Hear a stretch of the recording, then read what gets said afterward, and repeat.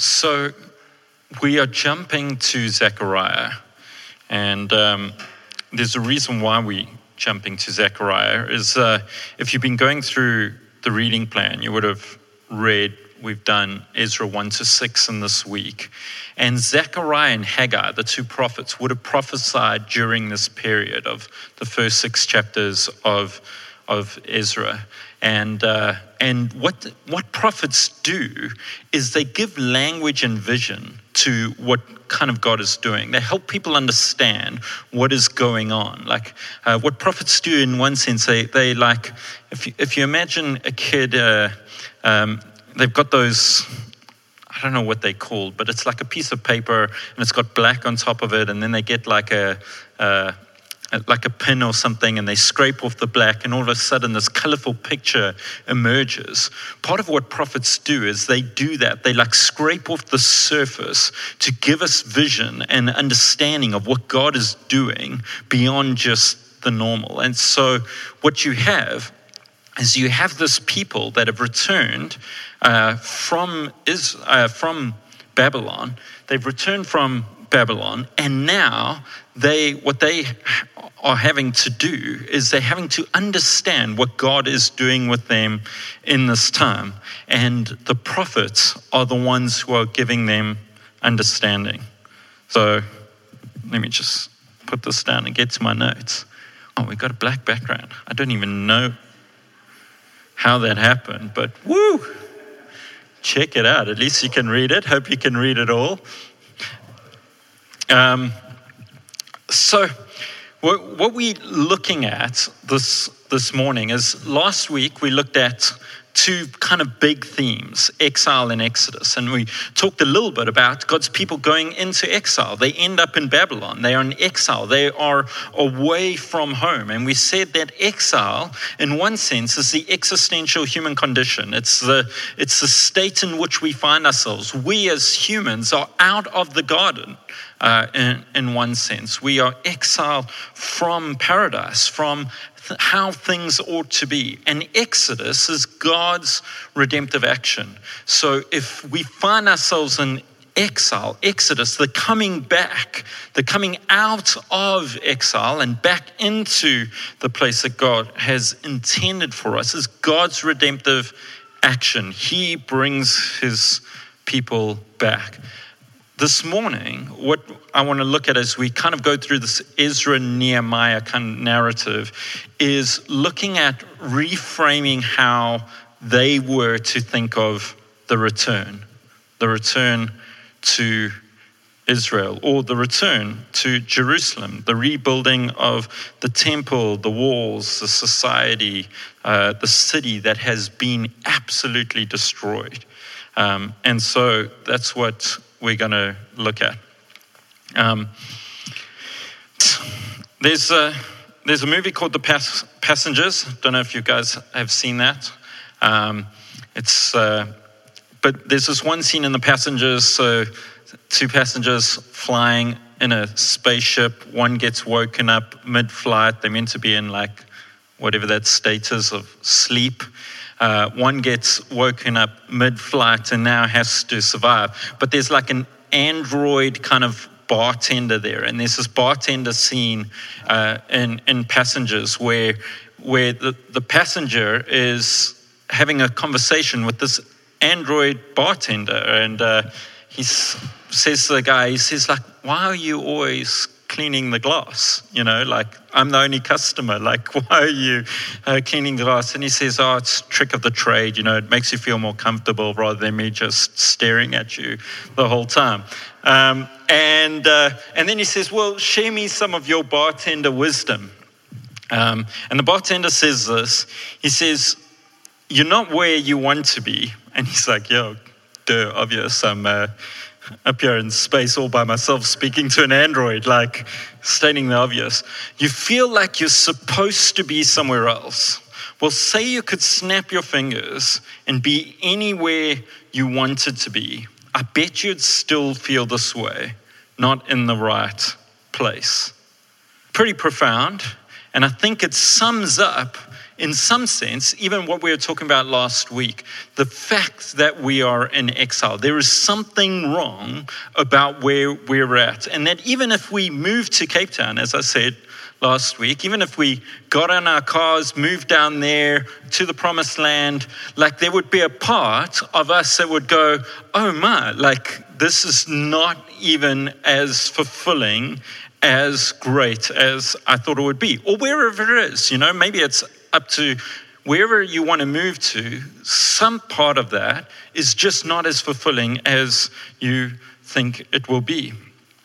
James K. Smith, he's a philosopher, and he's talking about Freud's kind of idea of homeness or homeliness. And he talks about how Freud says this. He says, one of the states of understanding us as humanity is that we are in this constant state of not at homeness. Not at homeness. That somehow something about even our own existence feels like we are not at home. Even when we are at home, even where we are in a place where we think we should be. There's this state of somewhat of dissatisfaction. I don't know if you've ever found this, like you've gone down a road and maybe it's the road of moving up the coast or moving inland or moving to Cape Town, or maybe someone's moved overseas for a period. And in these spaces in which you are expecting to find more fulfillment, you get to a place where even though things may seem better, there still seems to be something about you that just doesn't feel 100% right. And that's not just about physical location. That can be, if I get married, all my problems are going to be sorted out. If I get that new job, if I get that promotion, if I do this certain thing, if I drink a little bit more, if I have that glass of wine every night of the week, thinking it's just going to help me to ease up a little bit more. There's some part at the end of it, you're like, why am I constantly needing more? We're in this state of not at homeness. And here's the interesting thing.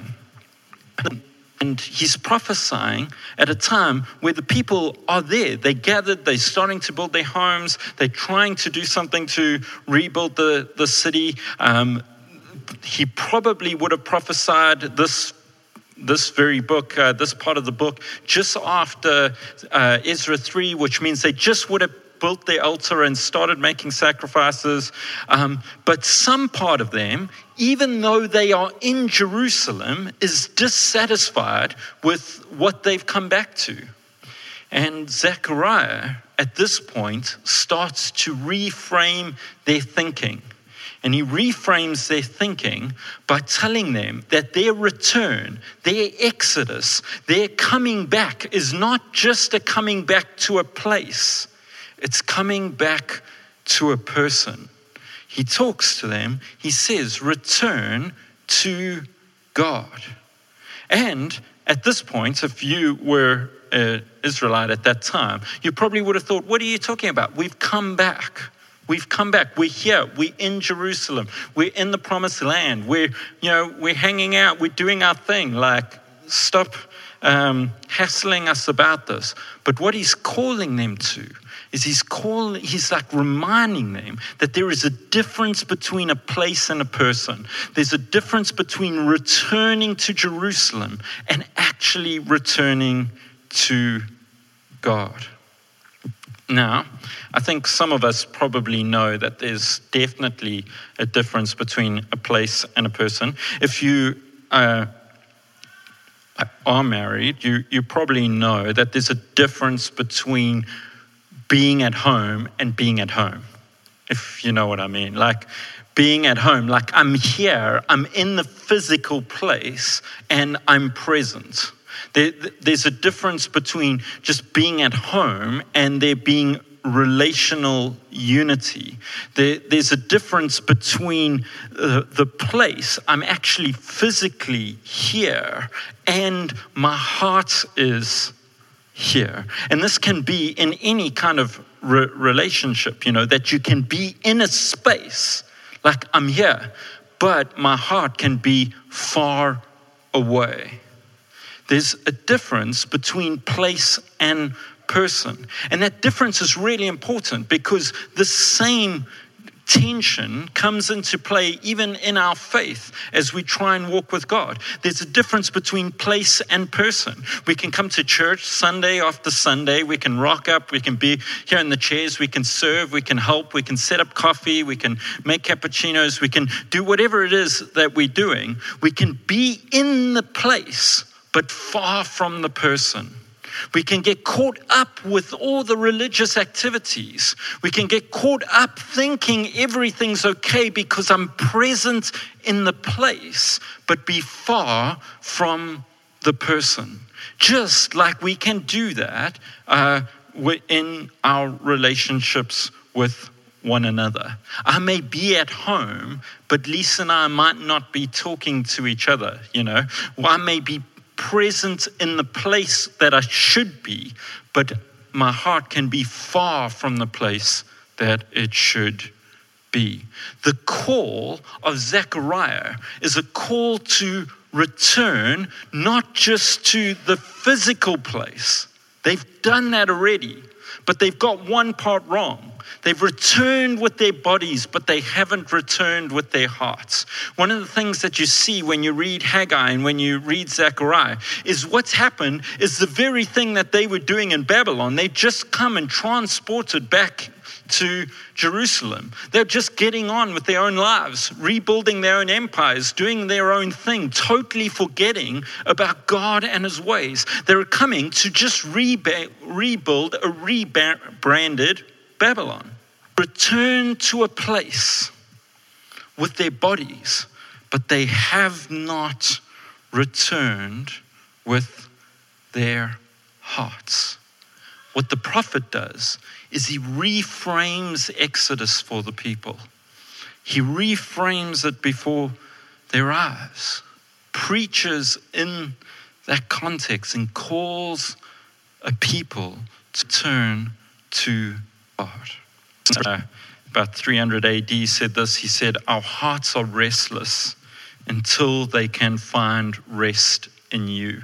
Augustine went all the way up to the emperor's courts. He was like super successful, chasing after ambition, moving from one place after another, making his way all the way into the inner courts, essentially, of the Roman Empire. And as he gets to that place, realizes that in all his ambition and all of his work, his heart still has not found rest, has not found peace. And at this point, if you go and read his Confessions, which is a remarkable book, he talks about coming to the place of learning that God is our home. That if we are to return home, if we are to come away from exile, if we are to return home, the only place where our hearts will truly find rest is when it finds rest in thee, when it finds rest in God. God is he says, now this is eternal life, that they may know you, the only true God, and Jesus Christ, whom you have sent. Church, not a place per se, it is a relational thing. This is eternal life, that they may know you, the only true God, and Jesus Christ, whom you have. We talk about it in like our own language. We use things like, I can't wait to get to heaven, like food, the greatest food, like unlimited supply. It's going to be so happy. Is there going to be cricket in heaven? Like we ask all these kind of questions, and we think of eternal life as place, forgetting about person. But the coming home is coming to a person rather than a a place. That does not mean that there won't be a place. The Israelites came out of Babylon to a place, and we will go to a place. But what is most important is that we are coming home to a person. Primarily to God first. If that is the way that the prophets want us to understand this, then the main response of us as his people is the very, very difficult word that none of us like to use. But our main response is repentance. Now, we don't like to talk about repentance. It's like one of the reasons why the church gets a bad rap is like, church, talking about things like sin and, wrong stuff, always trying to make me feel bad and then like calling me to repent. And like, I get that, like we don't like that. But repentance is one of the primary means in which relationships are reconciled.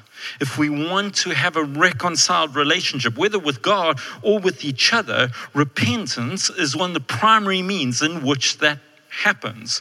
It's been able to say sorry. It's been able to recognize that we are wrong in some sense and to say sorry. So I want to look at three kind of things that repentance is. We're going to look at recognition, remorse, and rejoice. Just as we look at this idea of repentance. If returning to God is primarily the big idea in terms of the Exodus, then repentance is our key activity. And repentance is essentially three things: recognition, remorse, and rejoicing. Recognition. Recognition is the acknowledgement that I was wrong. It's the recognizing that I was wrong. One of the ways, if you want to have good relationships, is at some point to realize that at some point you're going to be wrong. And when you are wrong, to recognize that you're wrong. To be able to see, to be able to understand that you are wrong. Actually, so in a relationship, it may be with Lisa and I've been harsh or, something that is wrong. What are you looking at me like that for? I better recognize. The first part of reconciliation is me actually knowing that, hey, I really spoke to you in an unfair manner there. Like being able to recognize that what I did was wrong. So sometimes we are clueless about this kind of thing. And this becomes a problem with our relationship with God.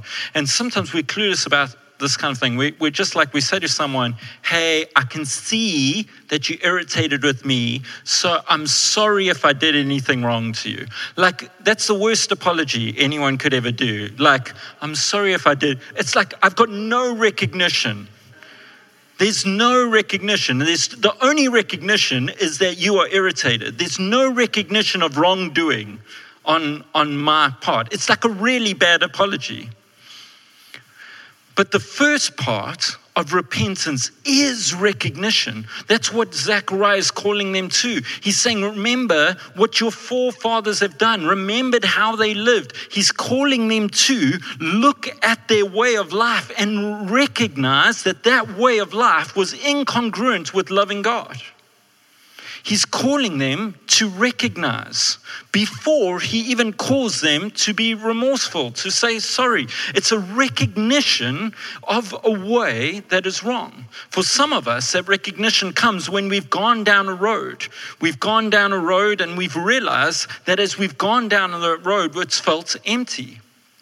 We use terms maybe like this. I've gone down a road of drinking. I've gone down a road of self-enlightenment. I've gone down this road and I've felt empty. I thought this is crazy, or that didn't work, or I was wrong. And these kind of like terms start coming up. It's the beginning of recognition that the road in which we have walked is wrong.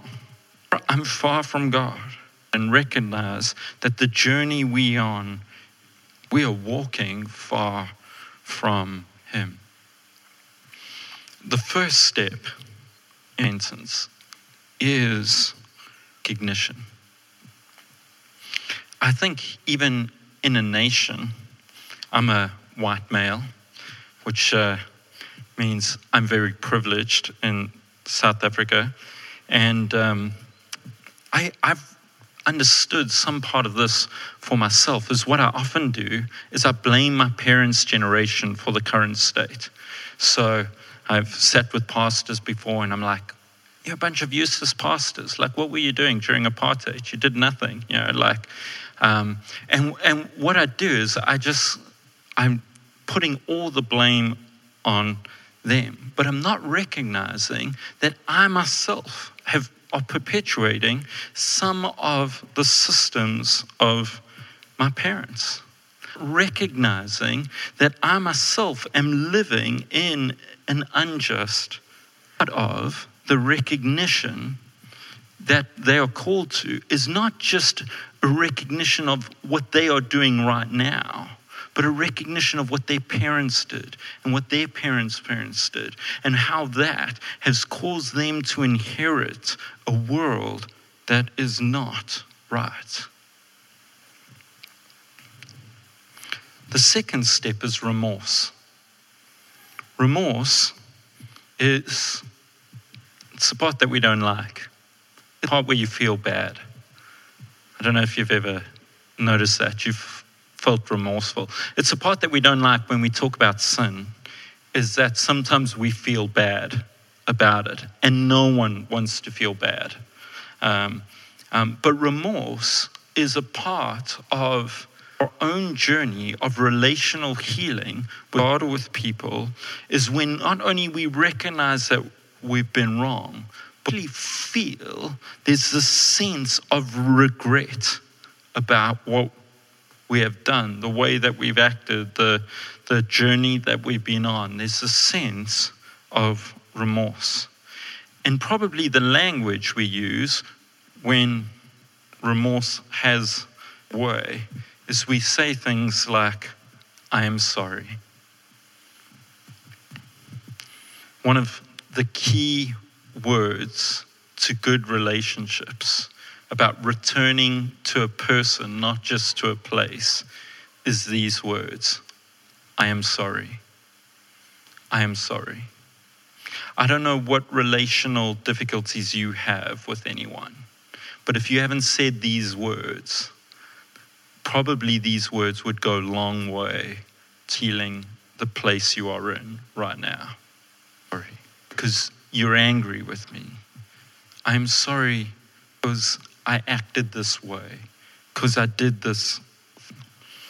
And in this instance, it's the Israelites being able to repent, being able to say to God, we are sorry because we have sought our own way. We have done our own thing. We have tried to build an alternate Babylon instead of come to the kingdom of God. We have walked in our own ways, serving our own desires, making a religion all about us. I am sorry. Repentance involves recognition, but it also involves remorse. And then the final part of idea of repentance is rejoicing. Repentance, when it's had its full work in our lives, does not just involve feeling bad. If you just feel bad, you probably are not truly engaged in the journey, because there is a part of repentance that is rejoicing. It is not just the recognition that we are in the wrong place, or that we have done the wrong things, or we have broken relationships because of our actions. It's not just the remorse, feeling bad because of that. It is also the rejoicing because of the uniting of the relationship. It is the rejoicing in in this context, it's a rejoicing that we welcome back God as King, as Lord in our lives, in our rule. We rejoice because we celebrate God's ways, that God's ways are better than our ways, that God understands things better than we do. We rejoice because in God we truly find rest. We rejoice because there is the uniting of hearts again. Repentance is this remorse. It is this recognition, remorse, but it's also this delight. This, God, we have come back and you are better than anything. Just as we come towards a close, I want to read 15 because I think this is just such a beautiful passage. Luke 15, verse 11, we'll probably know this story. It says, there was a man who had 2 sons. The younger one said to his father, "Father, give me my share of the estate." So he divided his property between them. Not long after that, the younger son got together all he had, set off for a distant country, and there squandered his wealth in wild living. After he had spent everything, there was a severe famine in that whole country, and he began to be in need. So he went and hired himself out to a citizen of that country who sent him to his fields to feed pigs. He longed to fill his stomach with the pods that the pigs were eating, but no one gave him anything. When he came to his senses, he said, "How many of my father's hired servants have food to spare, and here I am starving to death? I will set out and go back to my father and say to him, 'Father, I have sinned against heaven and against you. I'm no longer worthy to be called your son. Make me like one of your hired servants.' So he got up and went to his father. But while he was still a long way off, his father saw him and was filled with compassion for him. He ran to his son, threw his arms around him, and kissed him. The son said to him, 'Father, I have sinned against heaven and against you. I am no longer worthy to be called your son.' The father said to his servants, 'Quick, put the best robe and put it on him. Put a ring on his finger and sandals on his feet. Bring the fattened calf and kill it. Let's have a feast and celebrate. For this son of mine was dead and is alive again. He was lost and is found.' So they began to celebrate. Meanwhile, the oldest son was in the field. When he came near the house, he heard music and dancing. So he called one of his servants and asked him what was going on. 'Your brother has come,' he replied, 'and your father has killed the fattened calf because he has him back safe and sound.' And their older brother became angry and refused to go in. So his father went out and pleaded with him. But he answered his father and said, 'Look, all these years I've been slaving for you and never disobeyed your orders. Yet you never gave me even a young goat so I could celebrate with my friends. But when this son of yours, who has squandered your property with prostitutes, comes home, you kill the fattened calf for him. My dad, because this brother of yours was dead and is alive again. He was lost and is found.'" The amazing parable that Jesus tells. And it is a parable to me that explains something of God's response to us in exile in Exodus. It's God's response to someone that runs off on their own mission, doing their own thing away from the Father. At some point, comes home. And when he comes home, the reception that he gets is not the reception that one would expect. You would expect the son who has been rebellious, who has wasted his father's wealth, who has done his own things, who has squandered every bit of it, who comes home with absolutely nothing to show except the fact that he has made the family name like dirt. You would expect that he would get a lecture, he would get a rebuke, he would maybe be cast out, he would maybe be banished. But as one theologian says, what you get is you get a father who walks to the end of the driveway every single day, hoping that one day when he walks to the end of the driveway, he will see his son coming down the road. And what you see is you see the father who, when the son comes down the road, runs. He lifts up his robe in an undignified way and he runs out to the son. And while the son is trying to repent, trying to be remorseful, trying to use his words, he keeps the son silent, puts the robe on his shoulder, puts a ring on his finger. He shows incredible love and grace. Zechariah says, return to me and I will return to you. And we look at that and we look at it as a harsh, conditional kind of view of God. That what God is saying is like, hey, if you do this, then I'll do that. But only if you do this.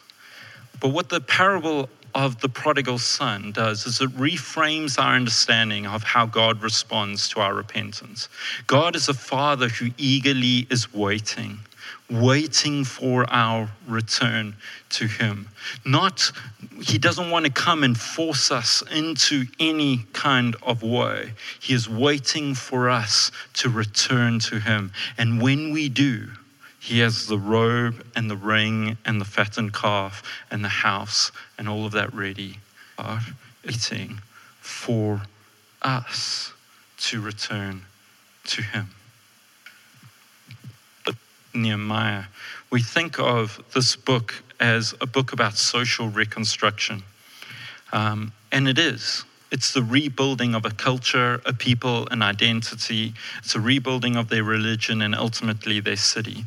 And so when we think about that, we want tools for our own social reconstruction. How can we deal with crime, inequality, racism? How can we deal with the fact that so much of this nation and this people needs to be rebuilt? How do we deal with the fact that the Rainbow Nation dream seems to have failed and that we just aren't seeming to move forward? We're hoping to find a solution to our social reconstruction problem. But as the prophets talk into that, they remind people that what comes first before anything else, what comes first in the project of reconstruction is learning that we are not just returning to rebuild a city, we're turning to God and rebuilding our relationship with him. Even as we go on in the next 10 weeks after this and we talk a bit we'll talk about social reconstruction, we're going to talk about some things that Ezra and Nehemiah bring up. But the first thing to remember is that the call before social reconstruction, as Bob Wellinger says, that spiritual renewal always precedes social reconstruction. The call first and foremost is the call to return to God. And so, one of the most important tools in any rebuilder's toolbox is that word we never like to talk about, repentance. Pray. This morning, we've wondered, we've walked away. Maybe you've even been in church week after week, week after week. But while you're in the place, your heart may be far from God. The call is to repent. It's to recognize, remorseful. It's to rejoice. It's to come back to God. Father, thank you for your word. This that you framed repentance in the parable of the prodigal son. God who is eager and gracious and waiting and excited for your people to return to yourself. And so I pray, Lord, pray for anyone here who is maybe feeling in their own hearts this morning the need to repent. Oh Lord, I pray that as they do, they would experience the warm and loving embrace of you as you pull them into yourself. Won't you help us to be a people who return not just to not return, not just to the rebuilding of church and making it look so great, the rebuilding of worship services and all of that. I pray, Lord, that we would return to you. We would return to you, that our hearts drawn to you are from you. In Jesus' name. And thank you, guys. That's week 2. We continue with the Rebuilders, as I mentioned, the Rebuilders reading plan. We're going to start with Haggai 1 and 2 tomorrow and Zechariah as we kind of look at what the prophets were prophesying in that time. So find us on social. If you need the reading plan, we'll put it up on social again today so that you can see where we are. Otherwise, have a really good week.